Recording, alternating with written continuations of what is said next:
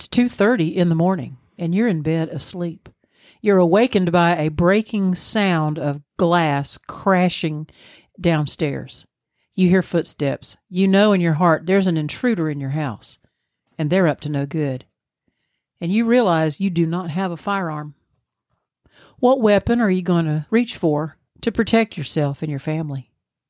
We'll talk about that when we come back.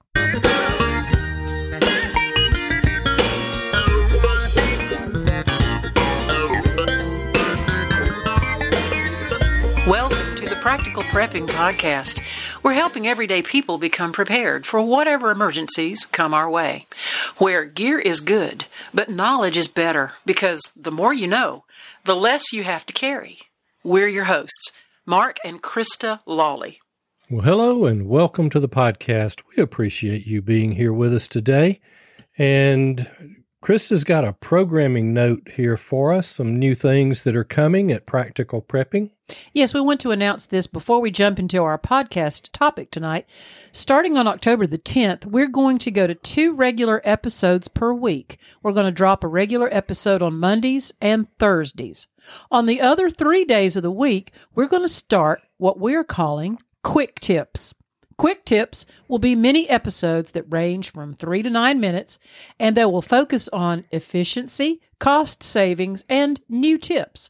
Many of these will be prepping related, but we're going to pass along any really good tips that we get, and we invite you to email your tips to us that you might like to share with others. What are we talking about today? We're talking about protecting your family during an SHTF without firearms.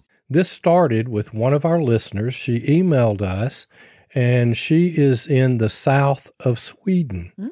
And we do have an international audience. Yes, we do, and we're so thankful. And we appreciate every listener anywhere in the world. And we're still trying to get Antarctica. If somebody's got a friend in Antarctica, there's got to be a weather station. There's got to be somebody that can listen to us and give us all 7 continents. Right. We have 6 right now, and last time I looked, we were up to 110 countries. That's amazing. And regular listeners in over 40 countries. We are so blessed and thankful. We are, and we appreciate every single one of you. But she brought up a good point, and that is that they are not allowed to have firearms. You know, a lot of listeners in several countries around the world live in countries where they're not permitted to have firearms. And there's a number of countries that are not allowed to have them, and there are a lot of folks in other countries that do have firearms that for one reason or another are not allowed to possess a firearm. So we got to thinking about it. What do you do when you live in a situation where you're not allowed to have that? And so as a law-abiding citizen, you're going to abide by that law, but you still have a right to defend yourself. What are you going to be able to use? And you have to think, you know, the type of SHTF situations are going to vary. Exactly. Now, it could be anything from total collapse where laws will likely not matter. And if that's the case, anybody will be able to get a gun if they can find one. Now, here's one of the problems in some of these countries where they're not allowed to have them. They're not as pervasive as they are in the United States. And anyone who wants one in that situation will probably be able to pick one up in this country, but not so in a lot of other countries. If there is no availability, you're not picking one up. Right. And so that's one scenario of like total breakdown of society where you're pretty much on your own. Every household is on their own. But then we can back it down to what I indicated earlier was a simple home invasion. Which is much more likely than a total grid down SHTF. Right. But at that moment, that's the SHTF in your life. Yeah, the stuff just hit the fan. Sure did. We talked about that not being able to have a firearm or being prohibited. So what are some of the things that we can do? Now, first thing is keep your doors and windows locked. It's amazing how many burglaries of occupied or unoccupied dwellings occur because the doors are unlocked. Or the windows are unlocked, and people can actually enter through a first floor window or a second story if there's access in some way. Now, keep those doors and windows locked, and that includes the vehicle doors. Boy, don't I know this. I had a car stolen out of my driveway. Why? The car was unlocked, and Brainiac here left the keys in the ignition. In the driveway of the front door at my house, I was going to go in, grab a few things, got kind of short-stopped when I was in there. The next thing I know, my car's gone. Mm-hmm. We got it back, but lesson learned. And that was a nice car that they stole from you guys. We've had one burglarized because we left the doors unlocked one night, and it was burglarized. So now on my phone, there is a 9 p.m. alarm that goes off, and it is the lockup alarm. Yes. And it's when I get up, whatever we're doing, unless I know I have already done it, I will get up and I will go check the doors to make sure they are double locked. Because a lot of times we come in and we use that doorknob lock. Yeah. And I want to make sure use the deadbolt. We want the deadbolt as well. And if I don't know that a vehicle in the driveway is locked, I will take that clicker and I'll hold it up in the window and I'll click it and make sure it's locked. Yeah, because it beeps. 9 o'clock, you make sure that the doors and windows of your house are locked, not only the house, but also the vehicles. Exactly. Now, what are some things that we can do when we talk about being prepared to protect ourselves without firearms? Well, interestingly enough, being in shape, healthy and in shape, is one of the very best things you can do in a sense of preparedness, because if you're able-bodied, you're more likely to be able to either run and get help, or you're able to fend off certain attackers. Not everybody that breaks in or intends you harm is in as good shape as you might need to be. Right. And you might actually have the advantage by being in shape. You very well could. Now, let's start by doing an assessment of our home for threats. You know, and you might want to check out episode 19. This is our safety tips for your home and while you're out and about episode. This actually aired in February of 2021. If you want to go back and just listen to the entire podcast. And that particular podcast had 3 police officers and you sitting here. Exactly. There was a couple, husband and wife, and one is a deputy and the other was a police officer. And they were on the interview here with us. And between us, we've worked a lot of burglaries and a lot of things being stolen and a few home invasions between us. So that's a good one to go back and listen to. And what you want to do is identify the weak and vulnerable areas of your house. Yes, you might want to take a good look around the outside. Check to see if you've got large shrubbery up in front of the windows that might, at night, prevent anyone from being seen breaking into your window. Make sure that you've got garage doors closed. You'd be amazed how many times I've driven through a neighborhood at night and the garage doors are wide open. Oh, yeah. Working night shift, I would see them wide open at 3 and 4 in the morning. Just an invitation for someone to come and take their stuff. Yeah, they might not even have to come inside the house. Yeah. They just take whatever's in the garage. Yeah. Now, here's a clue for some of you that have second floors.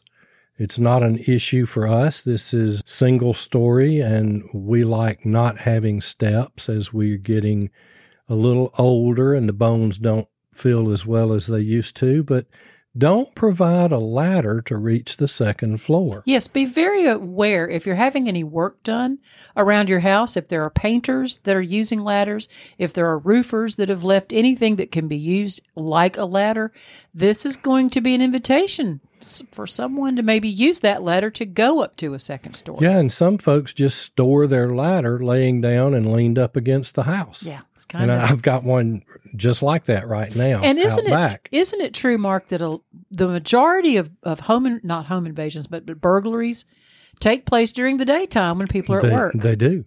They do. So you may not be home when your home is being invaded. So be aware this is not always a nighttime type. No, when you're talking burglary, I can't use the words to describe a burglar that I would, but it starts with chicken. And, they're a bunch of chicken poopies. And they are chicken. They really do not, most of them do not want to encounter anyone. So if you can make your home look like a threat to them, make it look harder, have beware of the dog sign, have alarms, things like that. And talking about some of the aspects of protection, those alarms are good while the power's on. Yeah. Which is most of the time, Sure. unless we get to a grid down type situation. And those alarms are a deterrent, and they give some warning. Now, if we're in an SHTF situation, a longer term, we can set up some trip alarms around our property. Well, what do you mean by that? Well, it's things that you set up a trip wire, and when somebody trips it, it alerts you.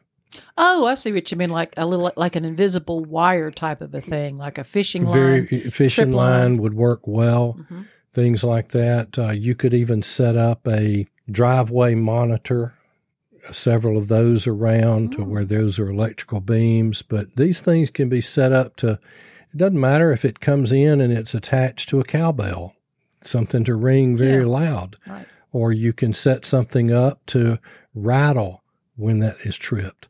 And I've seen them up to mouse traps taken and a hole drilled in it to fit a various size, well, to fit a shotgun shell, and then the shot taken out of that shotgun shell, and the snapping of that mousetrap sets off a blank shotgun shell. Interesting. So not only does that give you warning that somebody's there, it gives you an idea of where they are, what part of the property, and it also gives them a little bit of pause. Did somebody just shoot at me? Mm-hmm. So that's some of the things that you could do.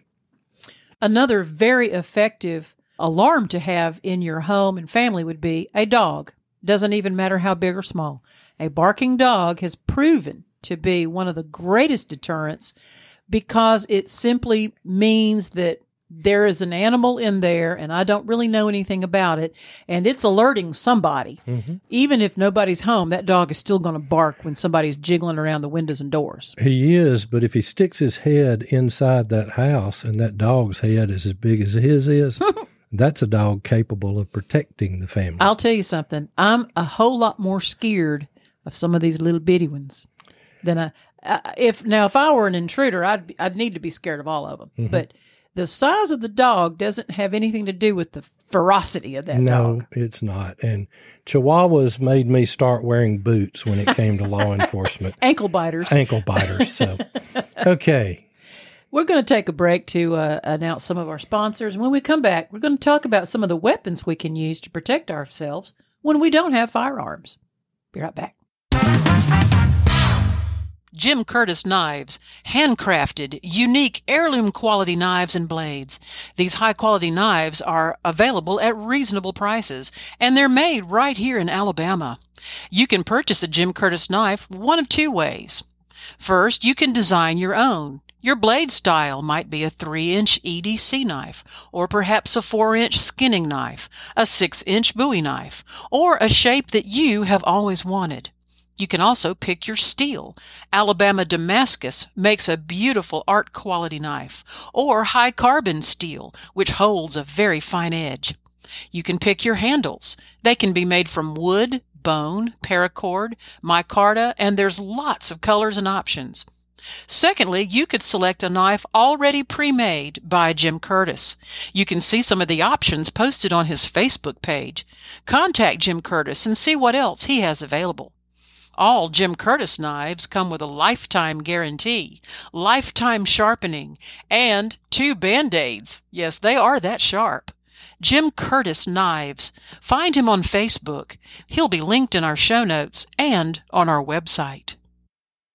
I've built quite a few websites over the years for businesses we've owned or been involved with, so it made sense that I build a website when we were coming out with practical prepping for everyday people.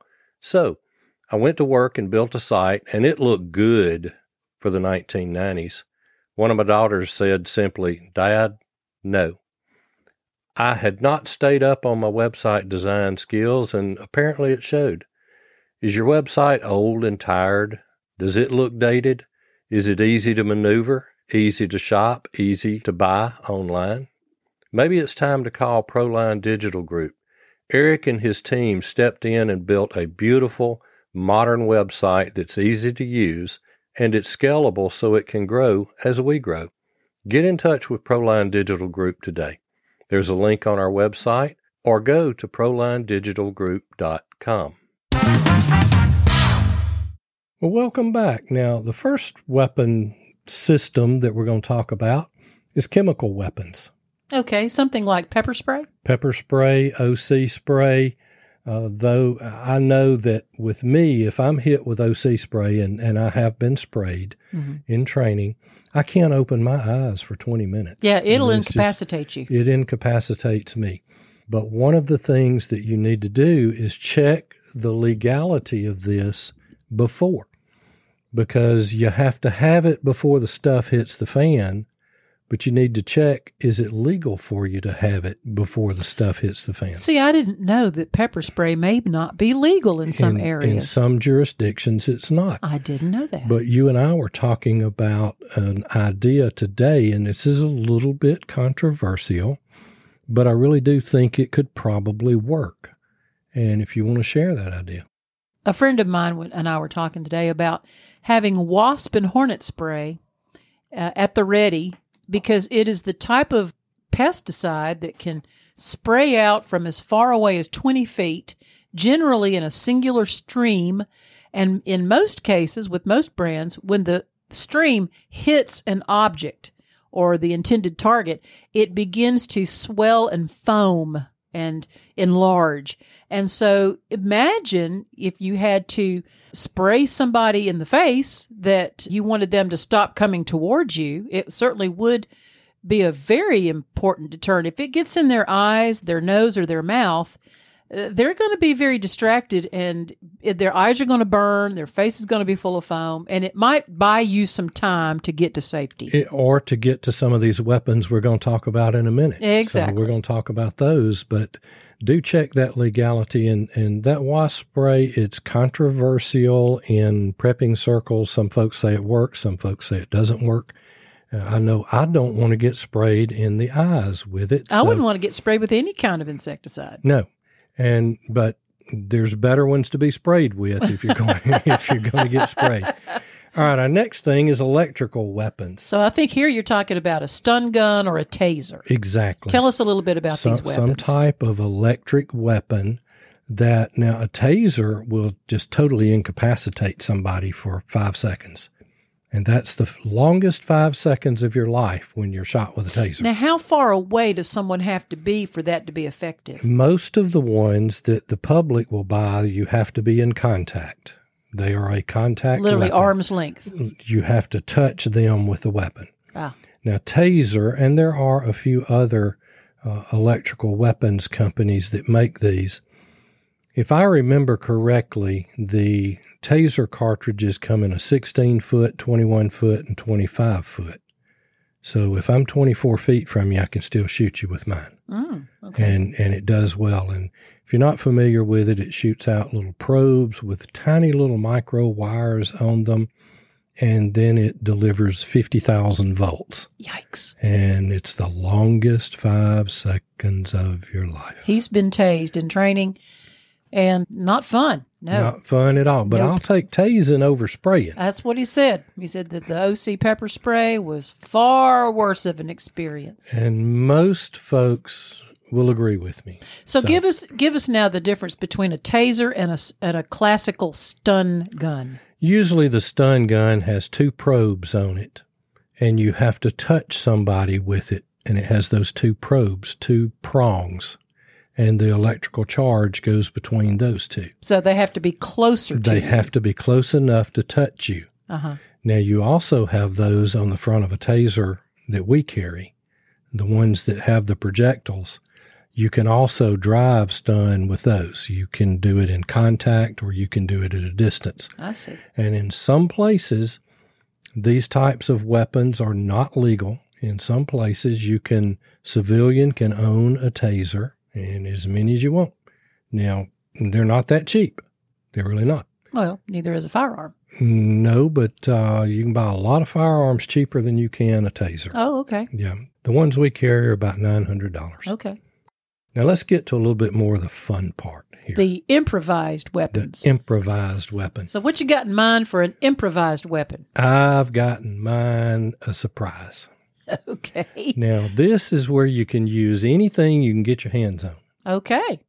So you're talking about off-label purposes. Off-label purposes. I'm thinking of a scene in one of the comedy movies where someone was instructed to pick up the cast iron pan and just, have a little come to Jesus moment with a cast. Let me tell you something.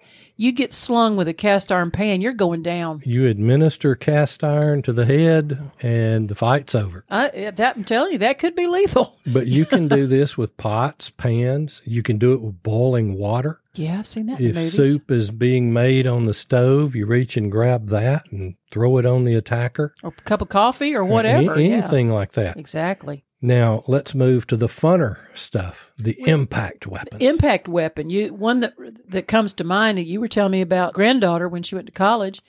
What did she have in her room for her weapon? Well, she was not allowed to carry a firearm in her dorm. Of course not. And you're not going to leave it in the car.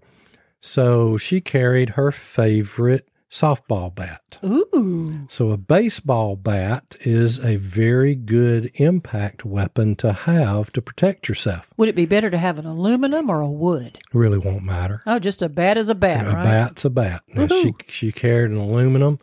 I like the wood because there's some things we're going to talk about in a minute we can do with a wooden bat that you can't do with an aluminum. Okay. And makes it really wicked. But I like the youth sized. Now, I'm not talking little kids, but I'm talking 26 to 30-inch bat. Okay. Now, when I was playing baseball and softball, I would use a 34 to a 36-inch bat. That's great for hitting the ball. But if I've got to go into combat for my life, I'd rather have a 26-inch bat. And why is that? It's just better for handling in close quarters. Oh, okay. And you can swing it in a shorter radius. And so I'm not hitting the bookcase when I'm trying to be hitting them. Oh, okay. So it's just a little bit better. And it's kind of the same idea as a nightstick. It's just bigger and fatter. I see. And so a nightstick or a baton is a very good thing for an impact weapon. You could use an axe handle. Oh, yeah. Okay. Buford Pusser did that. Oh, sure. Yeah. And I've seen some walking sticks. Oh, yes. These big hiking sticks. And I'm not talking a little drugstore cane. Yeah, I'm you're talking about an actual walking stick. Right. It's a little bit long, but you can do that. You can also cut like a 3-foot wooden bar, and it can be wood or metal. Even a piece of pipe, perhaps. 3-foot piece of pipe would not be bad. Now, you do keep a lock to keep your bicycle locked if you're going somewhere, don't you? Even though we don't have bicycles. I think, the bicycle lock on a chain is a you put you a lock on a 2-foot piece of chain and you swing that thing, and that'll be deadly. Could be. You could use a pointed stick, a piece of trimmed branch, perhaps. Use it almost like a spear. I'll tell you what, there was a lady that used to walk in my neighborhood, and she walked with a golf club. 4. She had a big old putter, and she walked, and I asked her one day, and I said, "Are you walking to the golf course?" And she goes, "Nope, but I'm going to swing at any biting dog that's coming my way." And I thought, well, I hear that. And she walked very faithfully with that golf club, and I admired her for that. That would be a nice weapon to have. Now let's talk about some edged or bladed weapons. Yeah, now we're starting to draw more blood. Yeah, we're talking about this. This could be used. I mean, it's a purposeful thing to have a knife or a machete or an axe. They're tools to be used for good purposes. But they can also be used to protect yourself. Exactly. If we're in a societal crushing event, we're in a grid down, EMP, flying alien zombie frogs. Like the end of the world as we know it? End of the world as we know it. Okay. Then we're without or have very little rule of law. Then we're going to be able to do whatever it takes. And we can build whatever it takes. Oh. Now, one of the things, and this is... actually, here we're talking about, this is a couple of weapons capable of massive destruction. Oh, okay. And one is take that wooden baseball bat, put some nails in it, sticking out about 3 inches, 2 or 3 inches, and wrap that baseball bat with barbed wire. Oh, like Negan did in The Walking Dead. Yes, Yeah, Lucille. Lucille. Lucille. For those of you that watch The Walking Dead, you'll know who Negan is, and you know who that bat used to do. But you know what? Remember, the world had ended as they knew it, and he developed that weapon, and And it was very, very effective. Yeah. Now, here's one that people don't think about, and that's building a cat of nine tails. This is an ancient weapon, actually. This is something the Romans used, I believe. And they would use strips of leather, and in the end of those strips of leather, they would put bone or they would put rock. Pieces of metal. Today, we could use nails. We could use something like that. But, you could also build this with paracord. You could. And take a piece of wooden handle and put you 8 or 9 of the pieces on there about 3 foot long. You could take 6 foot and double it, and now you've got it 3, and tape it on that handle where you could hold on to it. And then on the end of those pieces of paracord at somewhat varying lengths. And I'm talking all in the last, say, 10 inches of that piece of paracord, in that you vary the height of where you put a nut. You're talking about a piece of hardware? Like a nut and bolt? Nut and bolt. Oh, yeah, like the little nut part. Yep. Put the nut on there. String it through there. And tie a good knot so in now it. you've got this little metal, little edged piece. Yeah, I'm talking bigger edged. Yeah. And so if that's flung on your skin at high speed, you're going to hurt. You're going to hurt, and it could be deadly if it hits you in the head. Oh, my goodness. So that could... Yeah, you're talking about, like I said, the end of the world, grid down, society has collapsed. It's everybody's sense, everybody's their own sheriff now, right. And so I see what you're saying there. The idea here is to get as mean as you can, as quick as you can, and get meaner as you go. That's very good advice. That is, if you want to stay alive. Remember, in an SHTF situation, that attacker does not value your life. They're going to be willing to kill you and take your stuff. And we don't want that to happen. You want to practice situational awareness. You want to get in shape.